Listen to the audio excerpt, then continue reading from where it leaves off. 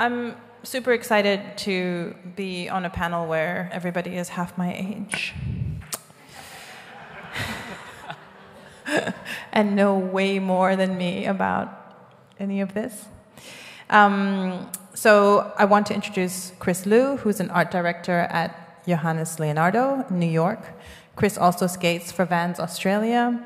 He's a skateboard historian, a photographer, a tinkerer, and a won't stop maker. Welcome, Chris. Thanks, guys. Thanks for having me. Okay, great. Isaac Garang is a designer of South Sudanese background, currently based in Perth. His primary platform for self-expression is the clothing brand iX3. Welcome. Thank you. Luel de Kwek is a freelance graphic and product designer. He strives to use his art to tell as many stories to as many people as possible, because art has an intrinsic and boundless nature that crosses artificial boundaries of skin, color, and creed.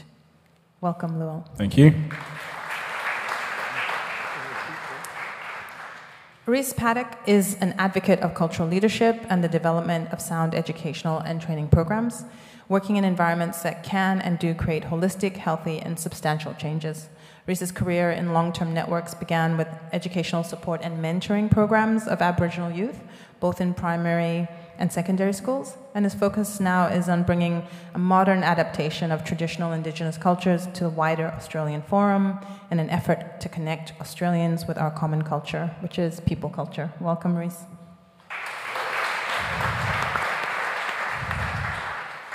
So we're going to do what we did in the last panels, which is we're going to begin with a clip that will in some ways serve as a provocation for the rest of the conversation.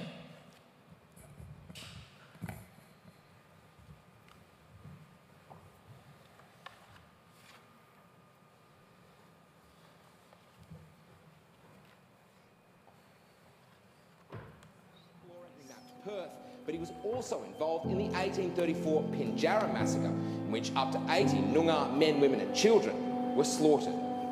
Sites named after Captain James Stirling have been struck by controversy in the past few years. In 1834, as WA Governor, he led a massacre of Indigenous Australians at Pinjarra, igniting calls for statues like this to be removed. They were involved in inappropriate treatment and, in fact, appalling treatment of First Nations peoples.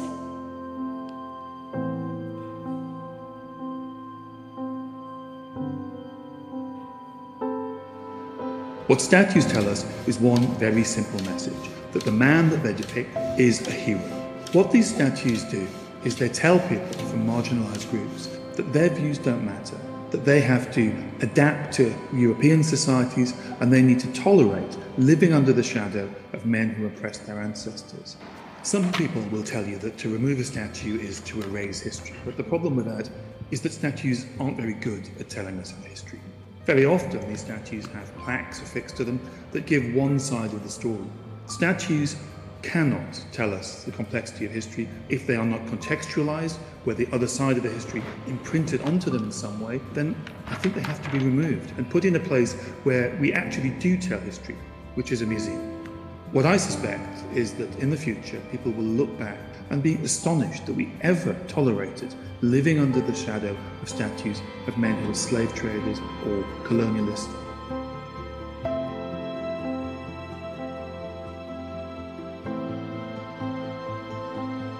White Australia has a black history, and this is all that's got to be told.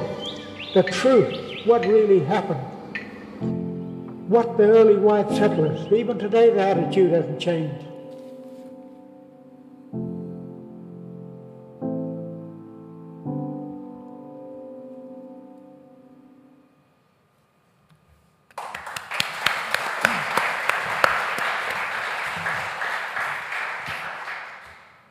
So Chris, I want to start with you because you're I can say that, right? You're responsible for that guerrilla art project.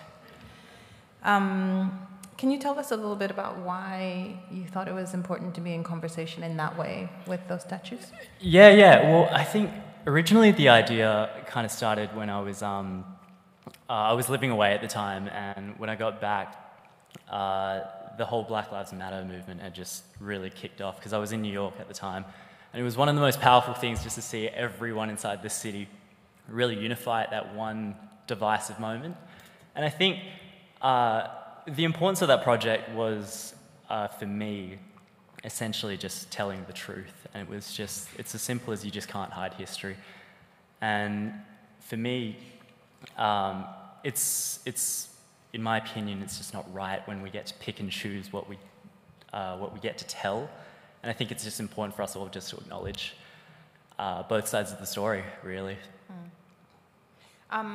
So there's this big debate that we began to have a little bit in the earlier panel, which was about, tearing the statues down. And that was a big part of the rhetoric and language that happened during the Black Lives Matter movement, and it's a conversation that's continued.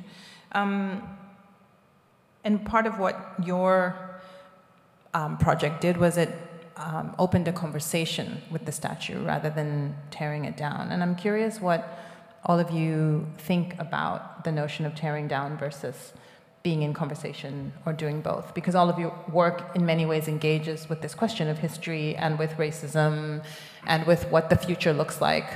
And so it's no accident that we've convened a group of young people to have this conversation. So I'm interested in, do you tear? Do you do something that's in conversation? Is it an either or? I'll start with you, Isaac. Oh, thank you. I sit on keeping the statues but providing an additional context, because I feel like art is the relationship between thinking and feeling. So that's a t-shirt. Did you get that? Art is the relationship between thinking and feeling. Thank you. Go because ahead. Obviously these statues, they have a history, but then there was a story that was not told. Some people feel this way about the statues because they feel like that's their history, while a part of that history is like hidden and not told. So I feel like it's a very non-aggressive way of doing it, whereas if you were to just tear the statues down, a lot of people would just back off and close their ears and not want to hear the other part of the story. So it's a very non-confrontational way of going about it. Well, thank you. I think I go back and forth in this because I think that I agree with Isaac that there is art and there's history in these statues, despite their connotations with these past actions. The reason I differ from him then is because basically there comes to a point where the discussion cannot even be had without the opposition just saying shutting down discussion.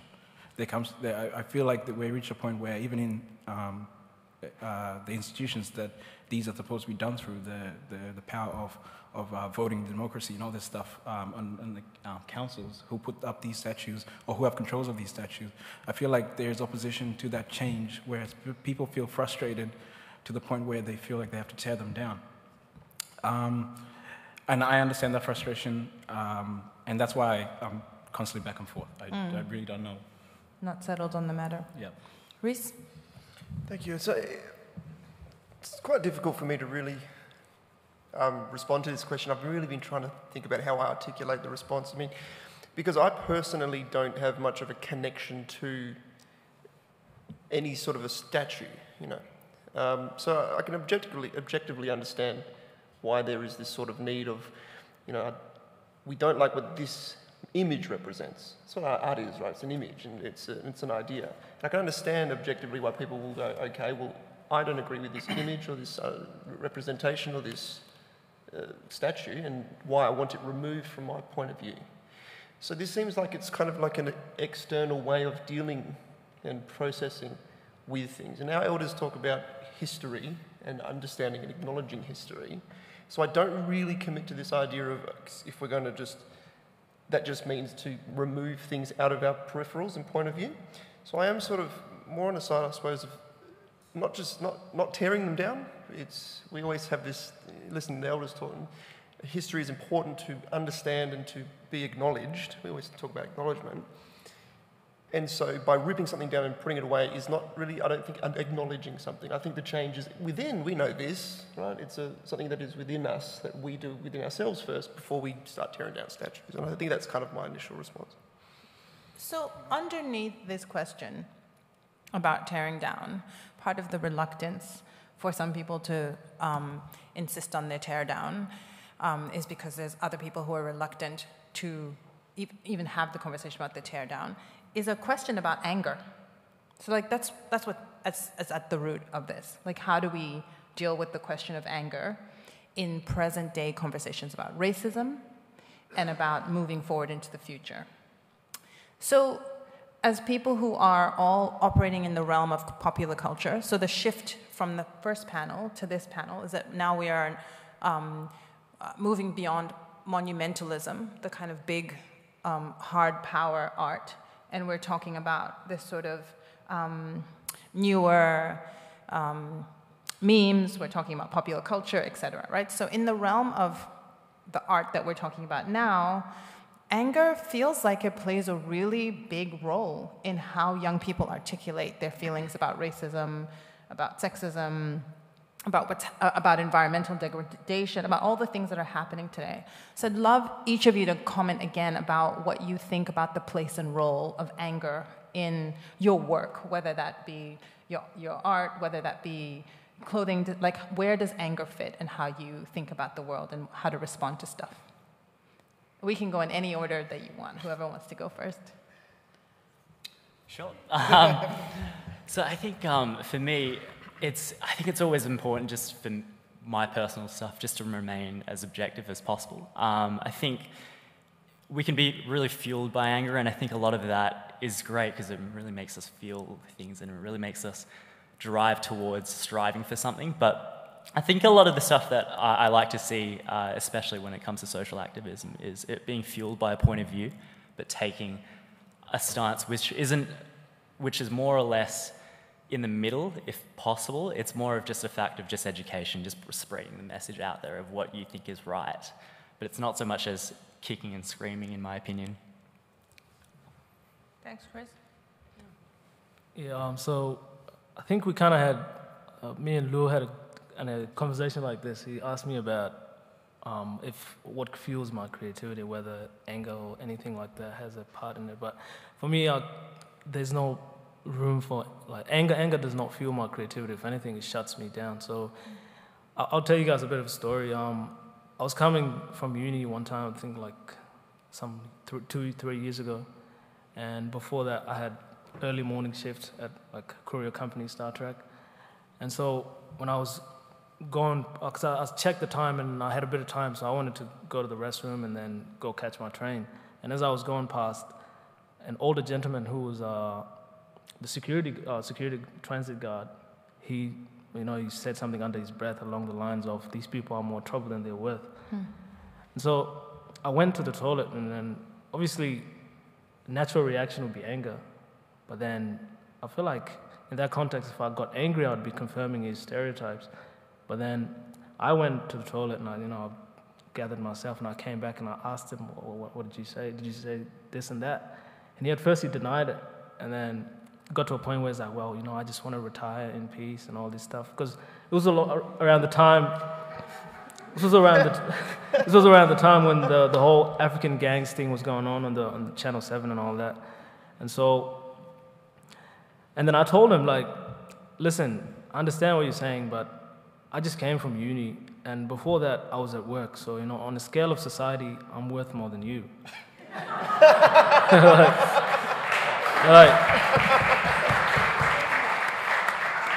Yeah, if anything, he's a liability to the society. But yeah, so like that's my relationship with anger, and I contrast that with when I first came to Australia, and I was confronted with this thing called racism. I didn't know what that was, and I was in high school, and the only tool I had to deal with racism was anger. So I got in a lot of trouble when I was in high school. Got into a lot of fights because of racism. But then as I grew up, I realized that anger is like, it just shuts you down and make you just see yourself as a victim, rather than someone who can educate the other person so they don't repeat some stupid comments. Thanks, Isaac. That's great. So in regards to anger, I'm going to take this from two contexts. The context is me as an artist working with emotions. We did talk about this, and pretty much, I think, 3 days ago. And I did agree with him in that anger is not something personally that I use, or I'm not emotionally driven when it comes to, I don't have to be in a state, in an emotional state to be able to translate that emotional state in my art. I feel like I have to be the exact opposite. I have to be at peace, and I have to kind of have a clarity to then go ahead and translate those emotions to someone else on the other end. In the bigger context of anger, in what we're talking about, like pulling down statues and stuff, I feel like our art is the antithesis to that. It's not about anger. It's about finding joy in your culture and showing that in your stories and sharing that with people and getting people to realize at the end of the day, these divisions we have are artificial. So I feel like art does that, and I feel like it combats that anger that we have, that a lot of young people have. Like I mentioned earlier, these tearing down the statues was when it reaches a tipping point of anger where they feel there's no change coming, people are not being listened to. That's when the anger tips over into these things. And I feel like if we display our art from our cultures, from our mothers, from our ancestors, stuff like that, we can then combat that anger. Thanks, that's great. I really couldn't agree with all of you mob right now, like what you're saying. I'd kind of just be reiterating all of that in a lot of ways. I can't, I heard this thing, they said that anger is, it's a result of what, which is fear, right? I love this, it had this acronym of fear being false evidence appearing real. So it's interesting because, nobody wants to be angry. Nobody wants that, So, and I know where I'm aligned. So again, it's a really good question because, and it's again another one that's difficult for me to answer because I'm not inherently an angry person, and not that I haven't ever been angry, but it's a difficult thing. But knowing how people express themselves outwardly, I think and I love this idea of art being this expression that brings you a little bit closer to where you actually don't want to be, which is in fear, which is in that state of fear. And so I do that. It's like I like to do that through humour, So that is just one way that you go. At least if you can make somebody smile or laugh or feel something, with your artwork, and just for a brief amount of time. Well, that's a win. That's a really important part. And you can be angry for the rest of the day, but for that one little moment, for that one little moment, you go, I felt a little something there. I wonder how much your collective response to this question about anger and your relationship with anger is a consequence of your identities as not part of the majority culture. And I think there's an interesting paradox because the stereotype is that Black and brown people are angry, angry youth, angry Black and brown youth is like such a stereotype.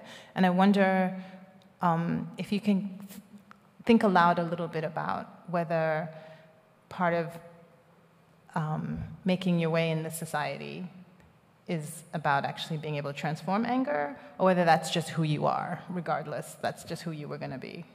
In some ways, it's an impossible question, but I'd like you to think aloud about it. Because you guys thinking aloud is interesting. We'll go in the same order. All right, we'll go in the same boring line. We'll start with Chris. Geez, yeah, it's a tough one because I guess I can only speak from personal experiences. I think for me, it's personally just, as what we were saying before, I think that it's quite a bad way, I think, in my opinion, just to look at life. I don't always want to feel angry, like we were saying before, but I think where we can, where there's always anger, there's always a solution. And I think that there is more important for me. It's just focusing on that. I hope I understood the question correct. So how I look at it is like, it's not so much transforming anger, it's more about dignity. It's about, because I don't know if I thought of this or if I saw it somewhere, It's like black excellence is the best form of protest, because I can go out and protest as much as I want, try to make people see my struggles and stuff like that through anger, through whatever form. But then I feel like the most powerful thing is if I sit in my excellence and I express that out and let the world see who I am, who I truly am, and not their stereotypes. I feel like that's more powerful, because I'm not in your face saying that, oh, look, give me this, give me that. I'm telling you, this is who I am. It's like LeBron James, Michael Jordan, Michael Jackson. You cannot deny their excellence, you know? It's right in your face. And so I feel like that is more powerful than getting angry, just being excellent. Beautiful. I think anger is a defeatist sort of mentality to have. And unfortunately, having grown up in this country from a young age, I came here when I was 10, you kind of go through those periods where you do feel left out, you do feel like an outsider, and growing up here, anger is, I guess, I would say natural to feel angry, and some people don't grow out of that, unfortunately. And it took me finding places and people and things that I liked that showed me a different side, that not everyone is racist and not everyone wants to exclude me, that showed me that I don't have to necessarily be angry. I learned to deal with those issues and those people in my own manner. And unfortunately, a lot of people learn by themselves and don't escape that kind of stereotype. Like Isaac was saying, being true to who you are, I know as cliche as ever, but being true to who you are, I think can diminish someone's anger. Racism, in my opinion, comes from a place of fear and anger, to an extent. And I feel like, personally, having dealt with this, I think I got a better response out of people when I wasn't angry. When I just looked at them, be it with bemusement or pity. Some of them just deserve that pity, and they know it.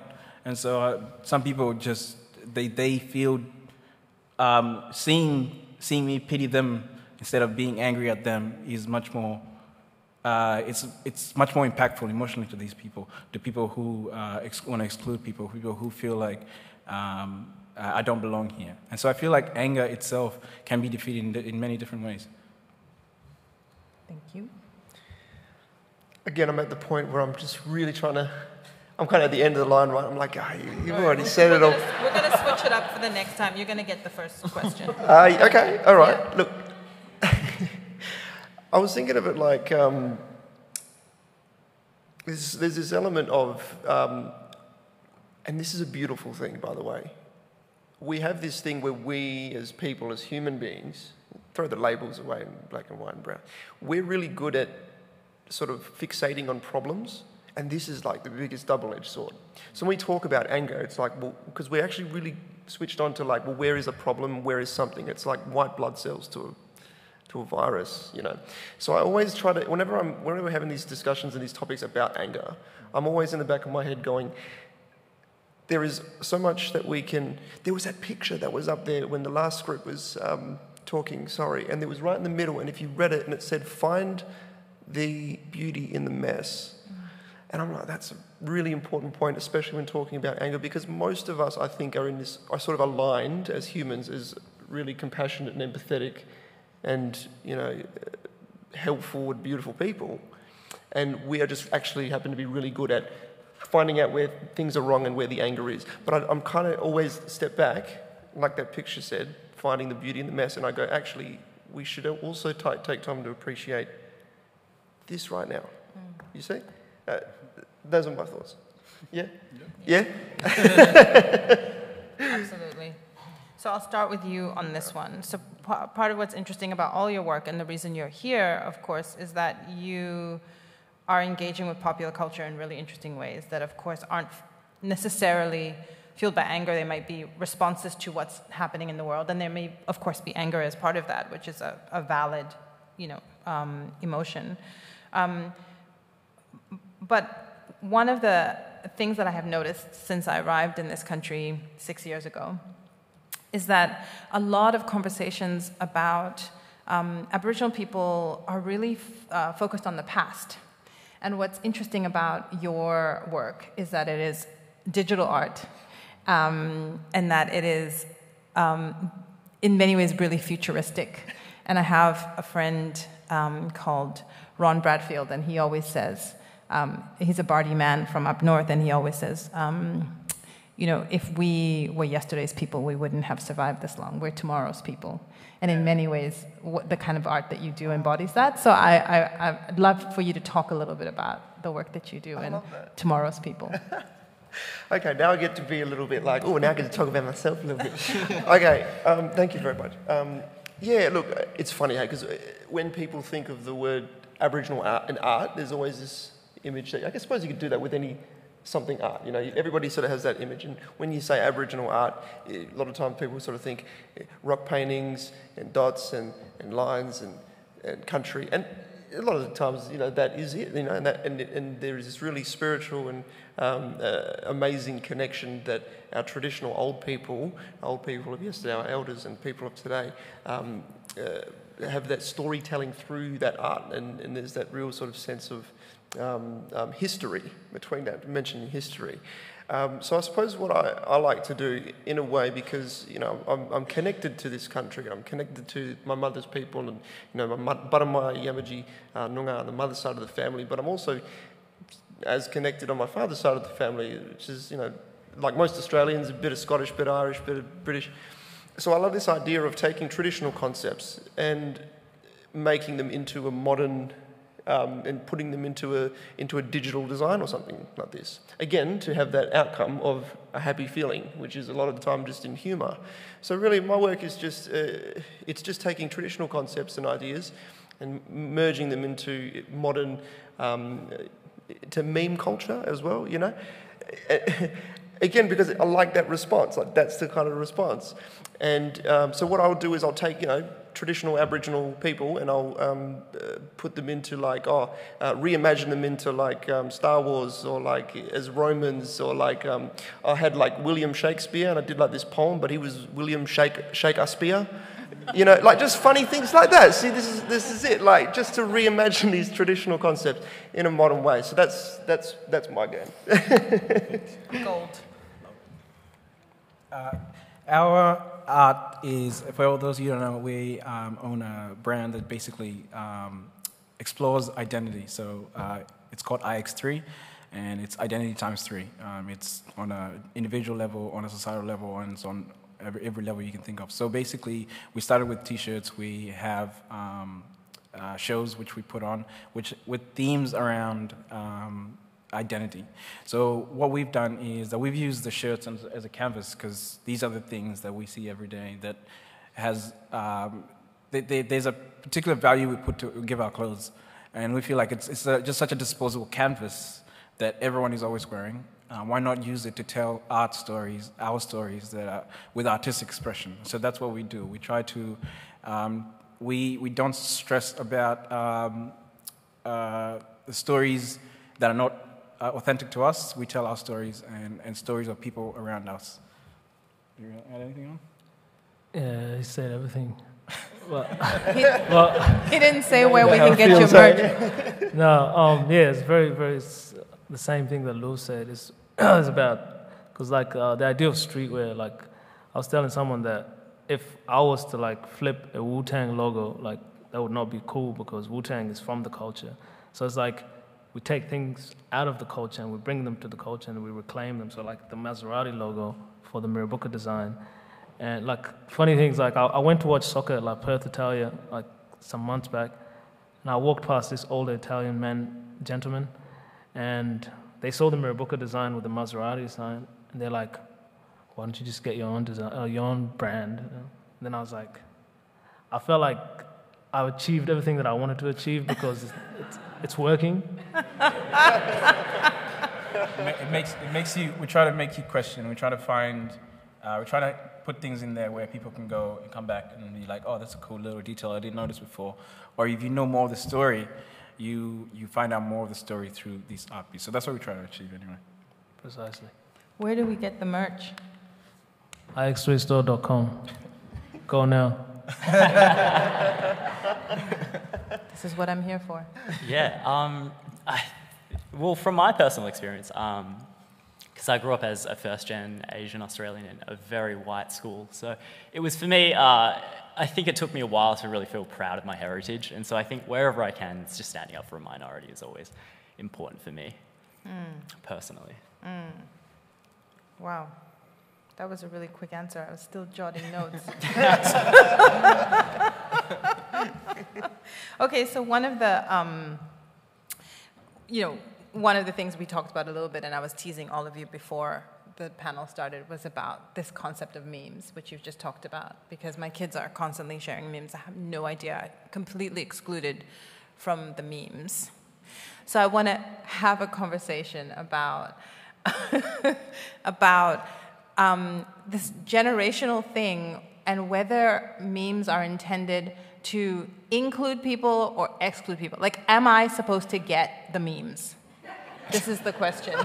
Am I showing my age? I'm sorry. Okay, I'm almost 50 years old, so I don't understand the memes. Are memes in or out? Like, are they developed to include us or to exclude us? What is the purpose of a meme? Okay, that's enough. Okay, all right. So just this is from my research. I put it like this. The research on how to explain this to old people. No. So the terminology of the term meme, it is. I'm trying to think of how to explain this. Yeah. I really should have a picture with like captions on there as a practical example. So a meme is something that is... so Richard Dawkins was the person who first coined this term. And basically what he's saying in a nutshell is that, we have genes as people. So what we do is, nature organises and shares its genes. Okay, we'll leave that there. And what he's saying is there's this sort of parallel that memes, they act in the same way, but they are like ideas. So when you said the question, does a meme supposed to, connect or like what is the purpose? And in most cases, it's they're there to make you laugh because it's what it's doing. It's an idea. I don't get the humor. I don't understand what is the joke? Okay, there's no one joke. It's not like you got meme. You got it. You got meme. I get meme. Sometimes a meme can be something that's humorous. Sometimes a meme can be weaponized. Like sometimes it's an idea that is shared like genes share. I believe he called it a virus idea. Yeah, a virus why not? That's idea. That could be pretty much. Yeah. So it goes. The way, from my understanding, is that an idea that spreads and everyone can connect to. So that's why lots of people find it humorous because everyone can share in that idea because it's a virus idea. But memes are for everyone because it's just a language like an emoji. Yeah. It's just a different language in which you just have to interpret. You just have to get better at interpreting I'm it. just getting my head around emojis. And the interesting thing as well is that memes evolve, right? Just like genes evolve, memes evolve. So if you looked at memes, in 2011, there weren't, you had these demotivational pictures of the cats hanging, that was the memes of the time. Actually, the first meme ever, by the way, on the internet. Fun fact for you. Do you remember that back in dial-up days? This is now I'm getting old, right? Back in dial-up days when they had that dancing baby. You have no idea what dial-up days were, but okay. Go ahead from your research. Alec McBeal, remember Yes. this? It was in everybody's email. That was the first one. That was the first meme, Yes. and it's constantly evolving since then. I guess. Right? Sorry. No. I guess. Going by Richard Dawkins, like you explained before, a meme would be, like I said, a virus idea. So the way I think about it is, remember those cliche wallpapers everyone used to have with the cat hanging and the motivational quotes? Those were the first. Used to.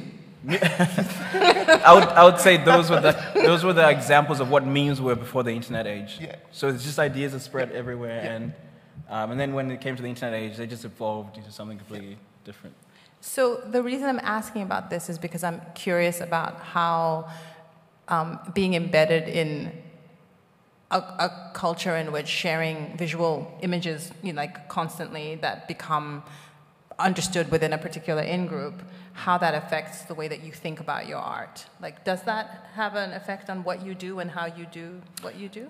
I believe it does. I feel memes are self-referential. It's like, haha, get it, harking back to something that's happened in the past or some event, or maybe if it's in a in-group, everyone is in on the joke. Yeah. I feel like we... and others are out, yeah. No, not necessarily, but there has to be a connecting string of some sort. So I feel like when we do our artwork, we don't...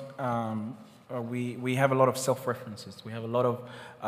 it's not references to a particular group. It's references that popular culture, a lot of people know, and I feel like that's how memes have kind of shaped a lot of art these days. It's like they reference things, because memes are, in my opinion, the evolution of memes is connected with the explosion of sharing information, Twitter and Facebook and stuff like that. And so with that comes with the widespread, the transmission of news as soon as it happens. And so memes have become a way of generating news at the same time. That makes sense? Yeah, it does, actually. Yeah, that's actually a really good point. Hey, you know what's, because the really good and bad thing which can be is that we are in the age of information, so we're constantly scrolling. And the amount of information that is coming out at us is ridiculous. I know you're all tired of it, because I'm really tired of it. And the meme is like what you said, it's that way that, it's the idea that you get quickly, you bank it, you log it, and you scroll on, and then it comes at you in different forms later, you know? So this can be used in good, bad, and in any spectrum. Yeah, and I feel like some art, not necessarily ours, I feel like the self-referential comes from a lot of things, but I feel like a lot of art these days has changed to capture that quick attention span, and it remains to be seen whether that's a bad or good thing. I know a lot of artists, when given limits, they make amazing things. You all remember, I'm sure, when things like Twitter and Instagram were first introduced, they were introduced around having restrictions. Twitter had only 140 characters. Instagram has square. And so I feel like artists flip these and take these and evolve into the next step, these new mediums. And I think a meme is just another new medium which artists can then explain themselves or get their artwork out. Did you want to, you too? I feel like meme is like almost a loyalty program. It's like it's a what? It's a loyalty program. It's like being rewarded for knowing something. I have 0 miles. Yeah, so it's like, no miles in the loyalty program. The only thing that I don't like about memes is like it's almost become a vehicle for going viral in terms of, like, say, music. Say if artists want to go viral, they try to create something that's memeable. And so I feel like that cheapens the whole what meme is, essentially, and makes it just a commercial vehicle instead of what originally is, just people sharing things for their little community, and just... I'm going to come back to that. Yes, yeah. Chris, did you want to? I think memes are really important. I think, and it sounds kind of a bit silly to say, but I work inside of advertising and as an art director, and I think what's the most important skill set that you can have as a person who's kind of reacting to the culture is just the ability to listen, and that doesn't mean just doing what you're told. I think it means paying attention to what's happening around the world. And I think memes are such a good reflection of what's happening today at this very moment. So this idea of, there is a point to the questions about memes, and I'm only kind of pretending not to know what they are. So this idea of, that you talked about, Isaac, with stuff going viral as like cheapening it and commodifying it, is also, of course, that virality equals power. So, of course, it's a commodity, but also it means that there's a lot more people who can be powerful in ways that don't require money anymore.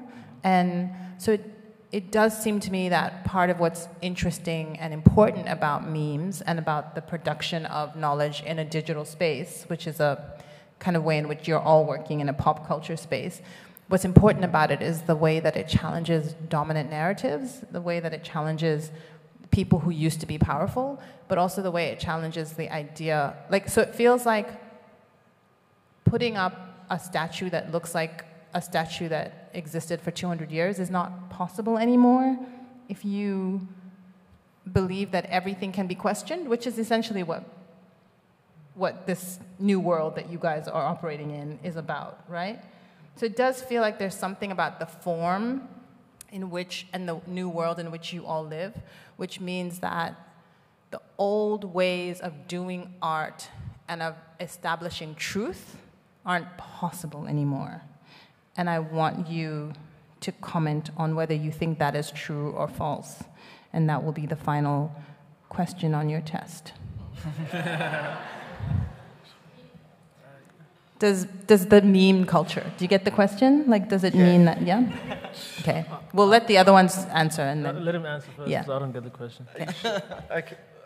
I wouldn't say that meme culture is just making all other art redundant. It is definitely, it's just a new medium in which we share information, that's all. I wouldn't say, because there is still, people still respond to images in their own ways, and you can still have art as it is, and statues and community canvases and things on walls, and that's still as valuable. I don't think it devalues it, I just think it just shifts it from a different medium into this quick, as what we're used to on our phones all the time, which is just sort of this quick, like, now I get it, put that, save it, click on the save, put it, send it to your friend, as opposed to going to the art gallery, taking it, because that experience still exists and that's still valuable. So I don't think it's something that's like... It's an addition rather than... Yeah, I think so. Gotcha. Yeah. Yeah, I agree. It's not one or the other. It's sometimes these things just occur as an evolution of things, like the internet, as a consequence of internet and stuff like that. And I feel like we roll with the punches. It would be silly to think that there is, like, once the Pandora's box being open kind of thing, that we're going to put it back and we're going to separate art and we're going to have high art and we're going to have memes on the side. It's kind of silly to think like that, because I think it's just something we have to deal with. And like I said earlier, artists of all backgrounds, just take these things, and it's just another challenge, another natural challenge an artist can use, a medium, a way of communicating, another artist can use to just do something with it. Yeah, I think memes are very important. It's almost like a magazine. It's like pictures with words. They convey the message much more powerful than just words could do. So I feel like, yeah. And the evolution of memes also like relates to mobile phones and stuff like that. Yeah, I think it's interesting because I think memes it's such a supportive culture inside of virality. Like, I often think about the banana taped to the wall at Miami Art Basel. I often think, I wonder if that would have had the same effect 20 years ago, pre the internet age, like, because of the amount of memes and support that it had because of that. The banana what? You know the banana that was taped to the wall? That's a very famous piece. Yeah, it was, I do. Yeah, of course. Yeah, of course. Oh, yeah. Yeah. Like, I wonder if that just came out in the paper, if that would have had the same reaction that it did today. No. And on that note...